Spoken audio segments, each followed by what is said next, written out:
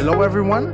Welcome to Robbie's Project Podcast with Romeo Punsha in our episode 1 Racing with a Purpose. Hello, everyone. So, we're starting our episode 1 with Oreo Punsha or Romeo, but we call him Oreo instead. No? So, who's Oreo? For those that are not involved in triathlon or multi-sport events in the Philippines, Oreo is actually the first Filipino male Ultraman finisher in Florida that happened last year, 2019. Uh, Nasubaybayan namin yun. Nasubaybayan ko first hand sa Facebook lives, yung mga interviews niya. And at the same time, I was inspired by him, no? Considering his background, he's an OFW. He works at UAE. But other than that, the most inspiring story about Oreo is that he is actually doing this. He's racing to support a charity back home in the Philippines, no? Yung Katribo charity niya. So, let's know more about Oreo. This is our first podcast, my first episode, Racing with a Purpose with Oreo Punsha.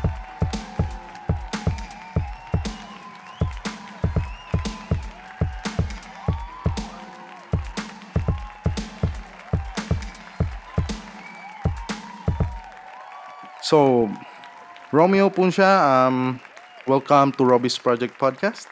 I'm really happy to have you here again. This is not limited to English.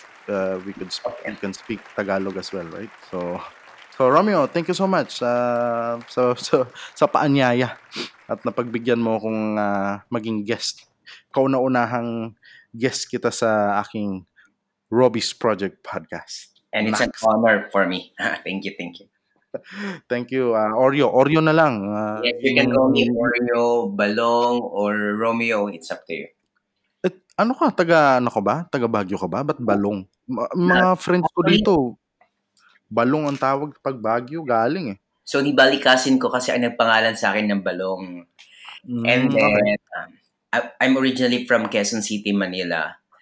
And then, nag-move ako ng Nueva Ecija nung grade 6 ako. And then, after college, I went back to Manila ulit. Ganun.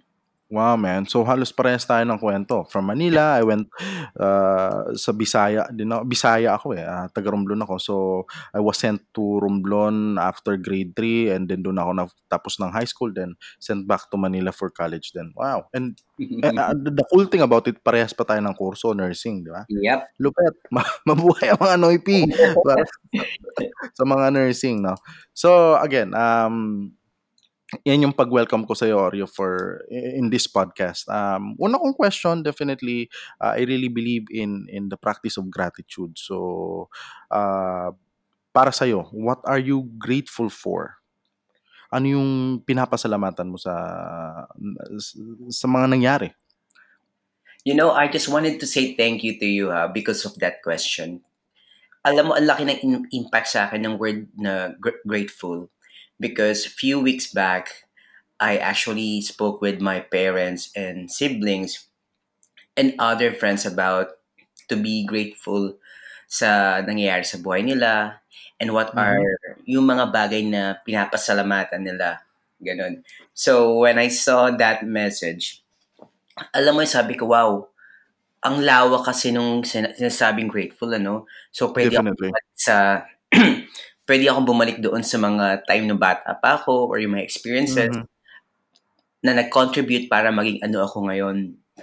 Una sa lahat, Definitely. nagpapasalamat ako or I'm so grateful with what happened to me from the past, specifically doon sa kabataan ko na broken family kasi ako, you know. Mhm. Yeah, I've read that on your profile sa website Mm. mo, Oreo. Yeah. So, And broken family ako. Lumaki talaga ako ng walang guidance ng parents. And then, mhm. di ba pwede ko naman sila sisihin sa mga worst things na nangyari sa akin. But you know what? I did not do that kasi hindi yun magko-contribute kung ano ko ngayon. Sabi nga doon sa, nababasa ko lagi sa Bible na yung all things works together for good. When we say all things, pangit man na bagay or maganda, it will complement to one another. Definitely. Tapos it will result to something good daw. So ayun, salamat sa father ko na who abandoned me before, and then my mom na she chose na umalis din, pero in the end, Mm, na kumpleto rin naman yung family ko, no? Though may mga sariling mga family na sila, masaya ako para sa kanila. definitely. Pero Wow. hindi ako nagrebelde, hindi ko ginamit yun as way na maging mapasama Balikan. ko. Exactly. So ayun, Mm. kumbaga, ayun yung lagi kong, every time na ini-interview nga ako, maski nung ibang mga company or anything like that, Ah, lagi kong sinasama yun lagi kong sinasama yung Pasko na yun. Without yes. them, without those experiences, hindi ako magiging ano ko ngayon. And then, Wow, man. pasalamatan, grateful din ako doon sa company na pinagtatrabahuan ko ngayon. Mhm. Because dito sa pagpunta ko dito sa UAE at sa pag-work ko Mhm. as an emergency medical technician dito sa Abu Dhabi Police GHQ. Oh, sa So, pulis ka pala, tol? Okey, yep, ah. I'm working here.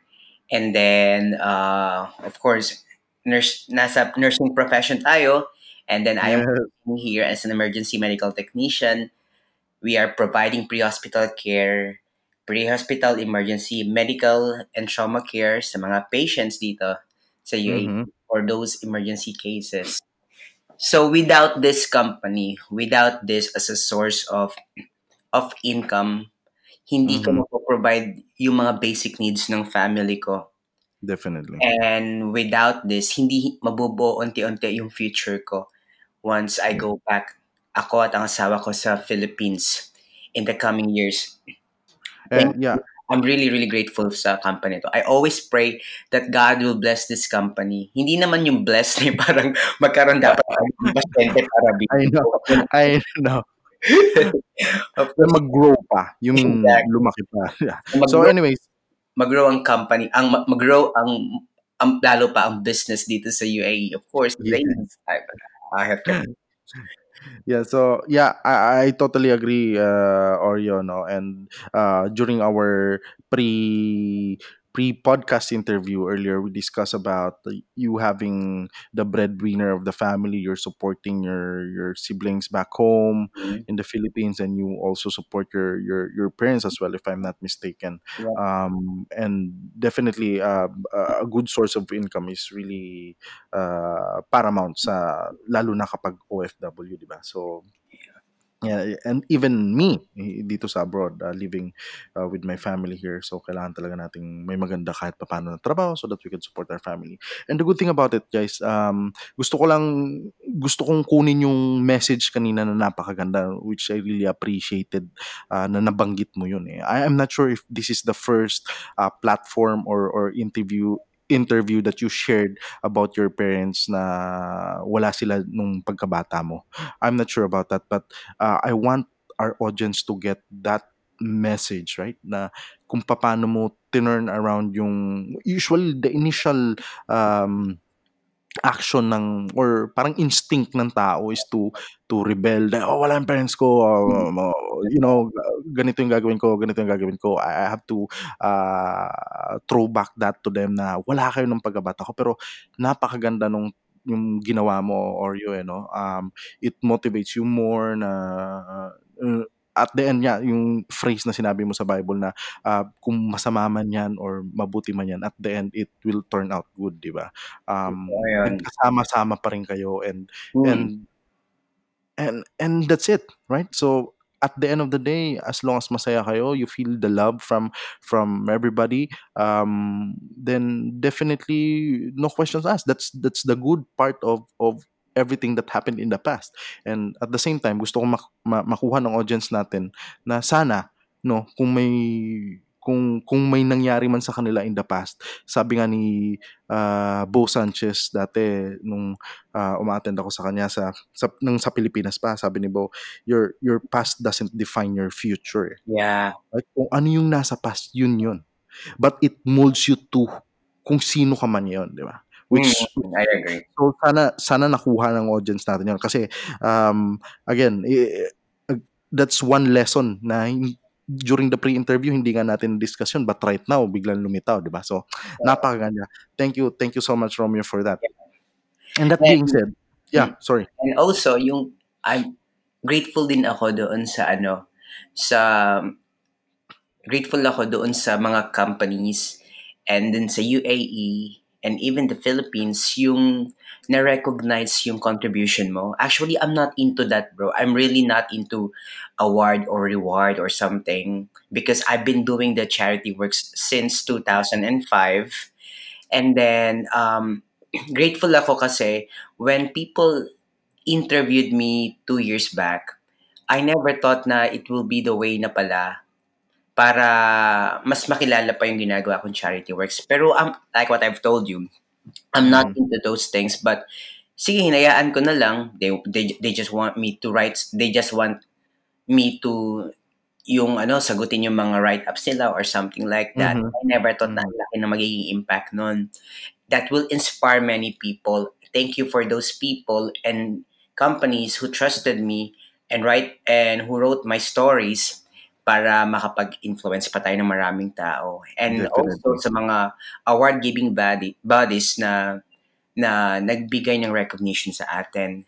I honor God Yeah. with those things. And then grateful din ako doon sa mga company na who trusted me na i-promote at maging a brand ambassador or athlete or endorser ng kanilang brand nila. Mhm. Ay nako, sa totoo lang nalulula ako sa mga names na I yun. know. I know, man. Those were big names. Sabi ko, wow, ano ba yung nagawa ni Oreo talaga? Ang lupit Oo pala nga. na. So Actually, sabi ko, wow, man. But anyways, Oreo, may, hello? sige. Yeah, sorry. Akala ko nawawala Ah, yung signal natin kaya naka-ano lang tayo, ano ba 'to, naka-internet. But anyways, gusto kong i-share sa'yo tol na, um, sabi ni Ed Milet is my ano yan, eh, virtual mentor. ah, Kilala ko siya pero hindi niya ako kilala. Nakikinig ako lagi ng podcast niya pero lagi niyang binabanggit at lagi kong, naririnig sa podcast niya yung sinasabi niyang, "Everything is happening for you and not to you." So it means, Oreo, yung pagkakaintindi ko sa phrase na yon, everything that's happening sa buhay mo ngayon is because of your own decision, is because of your own good intention that you sent out to the universe. Nagre-reply lang po siya. Di talaga. ba? I like Yes, it. man. And it is. Kasi sa Basically, totoo it is. Kasi sa totoo lang, Rob, if if I'm going to think about it, maraming mas magagaling na mga athlete. Some of them are really professionals in that field. Pero sabi ko nga pero ba't pinili nila ako? Bakit ganun ang nangyari? Like for example, Wolfie's Bike Shop. Wolfie's Bike Shop is one of Mhm. the top 10 2018 coolest bike shop in the world. And siya ang Makabisita leader. nga dyan. Ha? Sabi ko makabisita nga dyan sa Wolfies Bike Shop. Tas maliban diyan kasi ang Wolfie's Bike Shop ang number one na bike shop here in the Middle East. So, Wow, eh. yung dating ka-workmate nila na si Kus du Plessis na taga South Mhm. Africa, it's just so happened na siya yung isa sa mga naging crew members ko when I did the Ultraman.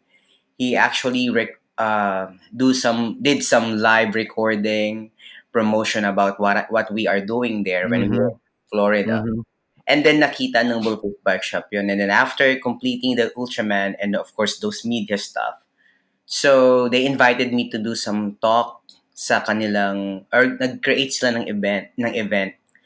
Tapos, for me to share what experiences I had during the Ultraman race. Ayun. Mhm. And then, nagkaroon kami ng partnership after that. And then, one of my good friends now, si Robert Dial, he's actually the manager doon sa Wolfie's Bike Shop. He told me, Yeah. Romeo, na you know that there's a lot of athletes around here in the UAE. They're Mhm. professionals. They are stronger than you. They are Wow, faster eh. than you. But then why we chose you? Because of what you are doing. Yes. And then, And I totally agree, and Oreo, the fact, on bro, yeah. imagine mo, at the fact na hindi sila nag sponsor but they had a partnership with me. since natapos ko yung Ultraman itong Ultraman, yeah. February. I never thought, grabe. Grabe, sabi ko, Lord, I'm so grateful with all this company. Imagine mo Mhm. na nakakatulong sila sa akin and also nakakatulong din sila sa charity works ko. At the same time, Definitely. we are also helping other people as well, especially the mga athletes who wanted to buy these Mhm. items or something like that na medyo Mhm. expensive and then they will give discounts to them. Talagang, Wow. wow, Lord, thank you. I'm so grateful with these companies. Ano. So, I So, thank God for that. yeah, I know, man, and ngayon nag-ano na naman ako, nago-goosebumps na naman ako. Ang lupit mo, Oreo, yun Di lang ba? masasabi ko. Ang lupit mo, man, Yeah. for being supported by these big companies at your back, and I totally, kahit akong tanungin nila, I totally support them on their decision to support you because of your good intention and your behind the scene work na hindi nga nila aware siguro at first na may sinusuportahan ka palang charities way back 2005, um and marami pang iba. You're so blessed, man. And I'm Nagulat, lalo na rin bro, yung nagulat, like for example, yung Garmin UAE. I mhm, never thought that they will have plans para pala sa akin. And then like mhm, for example, they will do some video clips, do a small video presentation mhm. online or something like a commercial para i-promote yung brand mo, Garmin 6. yung Akala ko brand yung item. So okay. like for example, 2 days ago, the marketing yung supervisor nila, they're actually Uh-huh. having some meeting para sa mga future projects for me Mhm. and then how we will be able to help a lot of people as well. Nakakatuwa. Sabi ko, wow, Yes, ang ganda ng pasok ng 2020 na to. Not because definitely. I'll be doing the Ultraman World Championship, but because we will be able to extend this kind of help and support sa mga marami pang tao. Yes, definitely. And looking forward to that, Oreo. But anyways, yeah, on my end, sabi mo nga, nabanggit mo, ang ganda ng pasok ng 2020.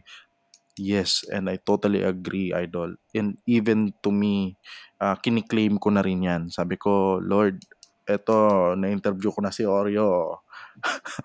Sana tuloy-tuloy na rin tong podcast ko. Tuloy-tuloy So, yan. yes, that's one thing too. So nabanggit mo yung mga ano Oreo, no? Nabanggit mo yung mga sponsors mo, si Wolfie's Bike Shop, si Garmin UAE, alam ko si Absolute Black, Vitargo PH, at ang dami pa nila. And uh, on your behalf, ako na magpapasalamat. Hindi, joke lang. Pero thank you sa kanila, kapwa nating triathlete, sinuportahan nila. Um, Going to the story of being a triathlete, I know, Idol, you started medyo late ng konti, 2016. Kasi nauna ako, yung mga 2015 nagkata-triathlon na ako. Late Pero na short, tayo nga eh. I know, pero short distances lang ako by that time. My personal motive talaga o bakit ako nag-triathlon, sabi ko, is that ma-manage ko yung diabetes ko kasi type 2 diabetic ako eh. Wow. Yeah, yeah. Not I know. wow because of the I know. but because of what you're doing despite Yes. naman ganun ka, 'di ba? Yeah, and last year sabi sa akin ng doktor ko dito sa Toronto, sabi niya, "Ay grabe ka naman pala mag-training, 2 hours, 3 hours a day at saka ang ganda ng HbA1c mo. Tanggalin mo na yung metformin, 'wag ka na magte-take ng gamot." Kaso na-injure ako, ngayon balik ulit sa gamot. But anyways, I don't mind. Ang importante healthy tayo at, nakakapag-training pa tayo. So again, puwede ba nating balikan yung kung papaano ka naging triathlete way back 2016, Idol? Sure, sure. Kasi ganito 'yun meron akong ka-churchmate na ang name niya is si Rudolph Silvestre. Ngayon nasa UK na siya. Thank you, RR, Mhm, by the way. Kasi he invited me, nauna siya sa akin ng triathlon ng 1 year. So he invited me to tignan kung ano yung triathlon. Wala pa akong idea kung ano yung triathlon. Wala talaga akong idea. Ang alam ko lang is marunong ako mag-run at mag-bike kahit papano.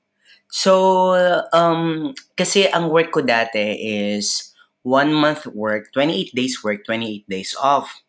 But ang offshore. ginagawa So, offshore yun, Idol? actually, ang ginagawa ko rin sa 28 days work na yon ay healthy living kasi nagwo-work ako sa offshore. So, nasa desert Okay, kami sa offshore, oil yeah. and gas. So, healthy living and then onting-onting lakad or takbo doon sa desert, ganun lang. And then sa 28 days off ko, wala, nakatenga lang ako. He invited, Desert, takbo sa desert. yeah, Nakakatakot. yun akong mag-run sa desert kahit papaano. Pero hindi Okay. naman ako maabot ng sobrang layo, ano, hindi yung mga Yeah. 3 kilometers or something. Kasi nakakatakot, mayroon pa ring mga ah, Scorpions. mga scorpions, mga Tsaka may ahas, sandstorm. exactly.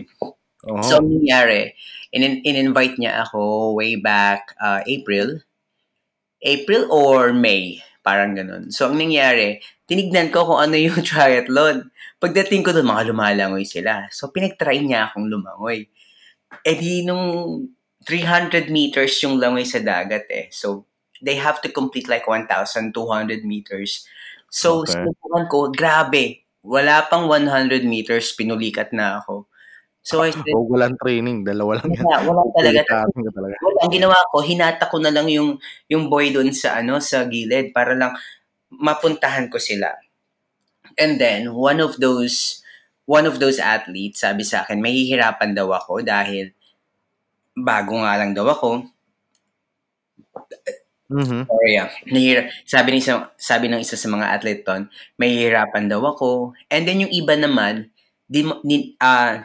dinomotivate ako kasi hindi daw ako marunong. Oh, Okay, wow, eh. sabi ko, okay, oh Ano sige. yung Kapwa Noipi ba yun o hindi naman siguro? Merong Pinoy, merong ibang lahi. Tapos Oh, sabi so ko, diverse okay. din, diverse. Oo. Sabi ko, okay, walang problema. So what I did, I contacted one of my friends. Then sinendan niya ako ng mga link sa YouTube. YouTube, I know. Yung Yung dolphin style of swim ba yan? Yung actually, ano eh, yung mga TI, total hindi immersion? hindi ko pa talaga maintindihan yung mga video sinesend niya. Basta Okay, susundan ko lang daw. Mga basic things, mga okay. front row, mga floating, ganun. So hanggang sa yung 8 days off ko na yon, unti akong pupunta sa dagat. May fear kasi ako eh, bro eh. Hindi ako marunong lumangoy talaga. At the same time, hindi ako pumupunta sa malalim. Dahil hanggat walang natatouch yung paa ko, hindi ako pupunta. Baka-baka. Yeah, yeah. Bago ko kasi, Especially open water swim, that's ako exactly, ilang beses na rin ako nag-open water swim pero yan pa rin yung fear ko eh. The only way na para ma-overcome mo yon is to swim more. That's exactly, how I feel, totoo right? yan. Lalo na pag may trauma ka dahil nung bata ka, nalunod ka. Kaya takot ako. So in short, inaral ko yung YouTube na yun. In the end, unti-unti na ako natututo. Imagine mo dati ang pace ko is around 4 minutes per 100. For 100. 3 minutes, ganun, ganun. Okay. So, okay, hindi ko, I don't mind about the time. Basta ma-reach ko lang yung distance ba. Kahit 300 muna, 200. So, after Yeah. couple of months, ayun, unti-unti na ako natutong mag-swim. I have the videos of that actually dun sa akin Ang channel, galing, ang galing. sa aking page. So, aside from that, doon naman sa pagba-bicycle, hindi ko alam yung tamang pagpedal. Basta magpedal ka lang. Kasi dito sa UAE, one of the good things about the UAE, they really promote yung mga Yung healthy cycling. lifestyle. Yeah, I know. I've seen a lot of events Exactly. already, no, na kahit yung 70.3 Dubai ba? Sa Dubai yun, di ba? Sam Exactly. Brownlee last time, right? So, yeah, napakaganda. Marami ng mga takbuhan, marami ng mga events. Yeah. Oo, di bali kasi dito bro sa UAE, sa Dubai may mga sariling facilities open for everyone. Dito rin sa Abu Dhabi, malaki rin siya. Like for example, Okay. doon sa Yas Marina Circuit, they're offering free cycling training at Studio? mga What? bicycle. Libre ang rent ng bicycle. Actually, hindi naman rent, kundi libre talaga yung bicycle. Yung paggamit. Yung, Exactly, paggamit. Pero yung mga, yung bike na okay lang, ganun. So, mhm. sabi ko, ba't ang bibilis nila? Ba't ganun yung mga bike nila? So, unti-unti na ako nakakapag-pedal ng maayos. Pagdating naman sa run, hindi pa ako nakatakbo ng more than 3 kilometers. So, Mhm. unti-unti, natuto akong mag-run ng tama. Dati, pag 1 kilometer, maglalakad ka na kasi hinihingal ka na. But then, Definitely. unti-unti ko nang natutunan na huwag hingalin after one Mag-pacing. kilometer, 2 kilometers. So, in the end, naging okay na. That's Then, good, man. exactly. And then, bandang dulo, nangyari, the first triathlon that I did was October of 2016. That was the Roy Nasser Memorial Triathlon. So Anong distance nito? ginawa ko, Olympic or sprint? hindi ko pa alam actually bro yung ano Yung yung distance niya? sprint, Olympic. Hindi ko pa alam Okay. yung mga distance na yun. Basta titignan ko lang, ano ba yung maikli? Yun na lang muna, tatry ko lang. Okay. So, Okay. nag-sprint ako and then the rest is a history The na. history. I know. Enjoy ako kasi imaginein mo no nung first time kong mag-triathlon kabado ako nagpapaturo talaga ako paano yung transition ano yung kailangan i-prepare I tapos know. maliban doon yung ano pa yung after kong mag-swim ay after kong mag-bike and then magra-run na Mhm. ako nakakaramdam ka ng onting pulikat normal ba to ganito ba talaga to tapos Uh, nakakahingal or things like that kung na-reach mo na yung finish line I want more. I Ganun know. So, nangyari. yeah, and it's really amazing how you started. 2016, I started, sorry, I started way back, I guess mga May or April din ng 2015. Nag-start ako ano ba yun? Aquaman sa Ultra, sa Pasig at that time, by SBR. Oo, doon ako nag-start. But anyways, tol, nakaka-amaze kasi in just the span of 4 years from 2016, 2017, 2018, yeah, 4 years, you've had Ironman 70.3 finish, one Ironman 70.3 World Championship na napuntahan mo, three times Ironman, full Ironman, and three times a marathon finisher, and of course one Ultraman event, right? That's in Florida, and it's so amazing, man. And yung 4 years na yun, ang dami mo na nagawa. Ako, I planned this year na makapag full Ironman. Fortunately, hindi natuloy. Pasalamat ako kasi at least may mas marami akong time sa bagong baby ko, Wow. kay Mattison, and matulungan ko rin si wifey. Pero other than that, minove ko siya by next year August 2020. And medyo kabado nga ako kasi I've started my training as parang mga late September.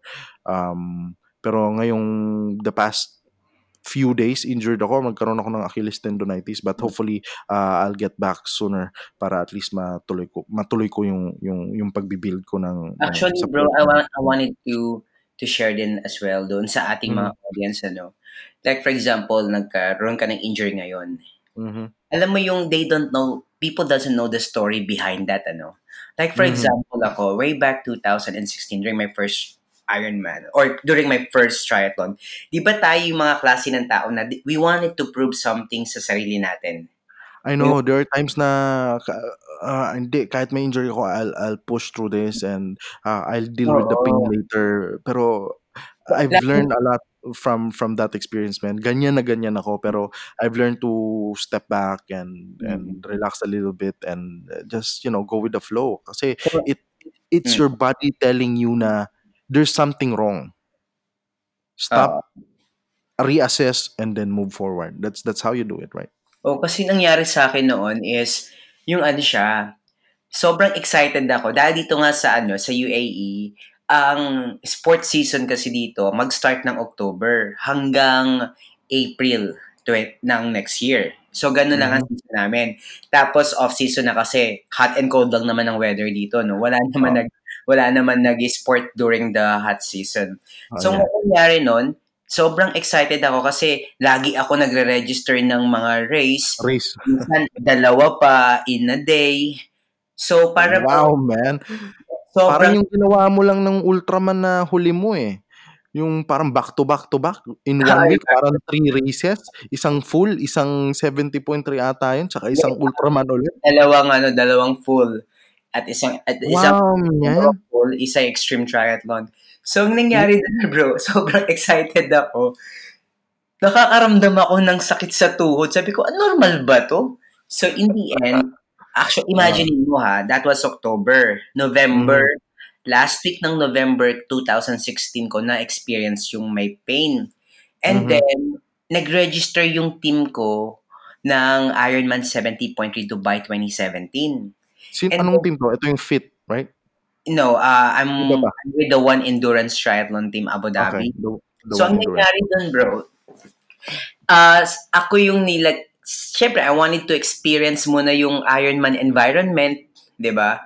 So, nakipag-relay ako. So, ako naka-in-charge sa run kasi yun ang strength ko during that time.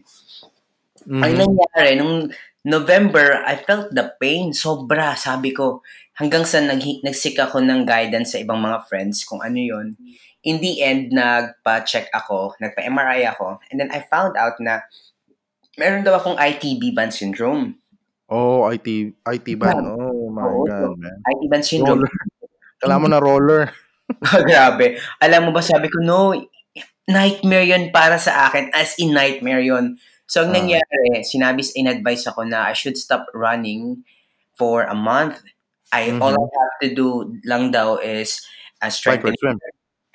strengthening workout, physiotherapies, ganun ganun. Mhm. So sabi ko paano kaya yun ano ako magra-run ako. I don't want to disappoint my team kasi magaling yung swimmer ko, magaling yung cyclist ko, and then I will fail them. Sabi ko Yeah. nakakahiya.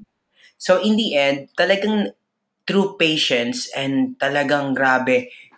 Ita-try ko, like, for example, during the month of December 2016, magra-run ako ng onte. Ay, mayroon na namang pain, hindi pa pala ako I know. So, bandang I know. dulo, kinabahan na ako kasi nung 70.3 2017 na yon, nung nag-run na sabi ko, aatake kaya yung sakit I sa know, man. Eh, I never thought, bro, that was the last time. December 2017, December 2016 was the last month na na-experience ko yung pain na yon, and hindi na ako nakaramdam ng anumang pain from wow, eh. time. Imagine mo, sabi ko, when I came back sa running, I never thought na magiging run ko for 21 was 1 hour and 40 minutes. The fact na lang masyadong proper training. Ano na 21K, 1 hour and 21? 1 hour and 40 minutes. Oh, So, so sub 2. So parang ano ko 'yan, parang 15K ko parang parang 15K ko yung time na yun. alam mo, sabi ko sa'yo, hindi ko ina-expect na ganun pala ang magiging resulta. Imagine mo kasi everyday ako nag-stretching, everyday ako nag-strengthening Mhm. workout. Para bang nabuburyong na ako. So Gusto ko, what do you think, yung naging difference o grabe. ano yung key factor kung bakit mas lumakas ka during your recovery, Kasi period nung after the injury? patience talaga, patience. And then you really have to look forward doon sa pinaka-specific goal mo. You really have to decline things na pwedeng mag-contribute doon sa pain. You really Yes. have to say no as well sa mga trainings or doon sa mga gagawin mong mga activities na alam Mhm. mo pwedeng mag-contribute doon sa pain Sa na yun injury. na Yes. kalalaban or sa injury. So in Yeah. short, And one thing that I would like to add to that as well, no, kasi recently lang din itong bagong program ko, na-include yung strengthening workout ko tsaka yung mga stretching, which I really appreciate, and ngayon binubuhos ko ng, pinagbibigyan ko talaga ng time yung pag-i-strengthening exercises, lifting weights, doing squats, at saka yung mga stretching exercises. Kasi yan yung kinulang ako last season, eh. This year naka-isang race lang ako. I mean last year, yan yung kinulang ako. Wala akong strengthening at saka, exercises. Kaya dun ako nagkaroon first ko na-experience yung injury. But this time, yan yung focus ko. So hopefully again makabalik ako sa, uh, yung good health para at least, matuloy-tuloy ko na yung yes. pag-build up ko for Kasi the full alam mo, marathon. I also wanted to tell this to our audience na yung triathlon, hindi lang pala siya tatlo. Kasi we just know swim, bike, run, di ba? Anim pala siya Mhm. po. Oh, Swim, 6 pala, akala ko nga 4 lang, eh. swim, bike, run. Uh-huh, Tapos, additional three naman ay mobility, which uh-huh, compose strengthening workout, yeah. exercise, and stretching, and then sleep, and also You mean rest, right? nutrition. Yeah, you really have to rest. And Mhm, then, last naman is nutrition. Itong definitely. anim na to talaga magko-complement for you to achieve your goals sa Pero triathlon. Kasi Sobra, bro. I Yung just yung wanted mga okay. yung mga tropa ko feeling ko kaya ako sila natatalo sa races dahil lumalamang ako sa nutrition, eh. So, essential sa nutrition lang ako lumalamang, eh. Malakas ako kumain kahit na nasa bike. So, medyo energized na. Alam mo, na-prove ko rin talaga na totoo yun, ano. Like, for example, when I did my first Ironman 70.3, yung Ironman 70.3 Philippines sa Cebu, Mhm, back 2017, yun talaga ang official na Ironman 70.3 race ko. mhm. May goal ako, sub 6. Hindi ko goal yung maka-finish lang, kundi ang goal ko is Sub maka-sub 6 talaga, wow. sub Hindi ko 6. pa nagawa yan tol. Ang nangyari naman doon is a month before ng Ironman 70.9, nagkaroon ako ng nagkaroon ako ng bike crash. Mhm. So, 3 weeks ako hindi nakapag-training. And then, Bike 1 week, rash? Ano yun? Parang parang lumipad sunburn? ako sa bike, bro. Ha? Lumipad ako Or sa bike. oo, crash. Akala ko rash, bike rash. So, Oo, nakatakot yan. lumipad ako sa bike talaga. And then, ang nangyari is, 3 weeks akong nagpapahinga. And then Mhm, hindi ako makapag-swim kasi may mga sugat ako, hindi ako makapag-bike at hindi ako makapag-run. So ang nangyari, mhm, I only had 1 week before the Ironman 70.3. mhm. And yung mismong event na yun, natatawa ako kasi nga, syempre, I'm not into nutrition pa, no? So, Oo. sobrang sa Cebu, natikman ko yung, di ba, ang sponsor nila ay Cobra Energy Drink. Oo, Cobra So, ang at the time. nangyari is, nasobrahan ako bro ng Cobra ng buong araw na yun. Siguro, May nakatake ako suka ka. Naka-take ako ng 4. 4 Sobrang na sarap titig nung color 250 blue. So, ang nangyari, That's funny, man. grabe, sabi ko sa'yo, sobrang nag-enjoy ako dun sa Cobra. So, naka-take ako ng 4 for that whole day. And then, ang goal namin, ang meeting time namin ng mga ka-teammate ko, we flew away from, we flew all the way from Abu Dhabi to To Manila Cebu just o for to that. Manila. 4 kami or 5 ata kami sa team. And then, nangyari ay, ang call time namin is 4:30 a.m. Grabe bro, sa totoo lang hindi na ako nakatulog. Umiiyak. I know. Sabi ko dapat 10 tulog na ako. Ang nangyari, sabi ko sa mother ko, saka sa father ko, kasi first time nila magsama rin together. Mhm. Uh, Wow, eh. Sabi ko sa iyo bro, imagine naramdaman ko yung nanginginig ka na gusto mo nang Yes, matulog. 10 yes. o'clock, nag-11 na, 12 na, 1 o'clock lumabas ako. Naghanap ako ng massage center na malapit para magpa-massage. Hindi umubra. Bumalik ulit Nagpamasa ako. nagpamasahe ka pa. Nagpamasahe pa ako. Tapos, kasi baka makatulog ako kahit 1 to 2 hours lang. Utang na loob pa, ganun. So, Ano what ba 'to, happened? relay? Ano 'to, relay No, or individual. individual? Oh, So, ang nangyari, in short, hindi na ako natulog. Pumunta lang ako ng okey. CR, naligo ako, nagdasal na lang ako at kumantakan na lang sa CR para magising yung diwa ko na lang. Kasi nanginginig na ako. And then, we decided ng Hmm, family ko, pupunta na lang sa race, mhm. magwi-withdraw na ako, ibibigay ko na lang yung timing Leave sheet. mo? Yeah, okey. Kasi nga, I know the feeling na maglalangoy ka nang I walang know, na walang tulog, in napakahirap. short, So, I tapos guess that's really common 'no, hindi lang siguro dun sa energy drink kasi ako I've experienced that a couple of times.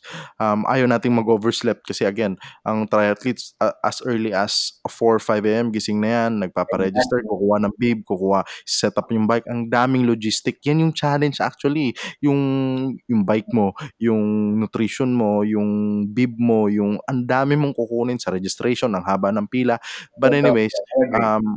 yeah, so one thing there na sa akin na-experience ko 'to sa Mont Tremblant, silent T daw yan, Mont Tremblant. Yeah, gumawa kami nag-race ako dun way back 2017, 2018 ng 5150. So nag-travel ako from Toronto, inabot ako ng mga 8 hours drive, ako lang mag-isa sa sasakyan, kasama ko yung Grabe ang dalawang layo.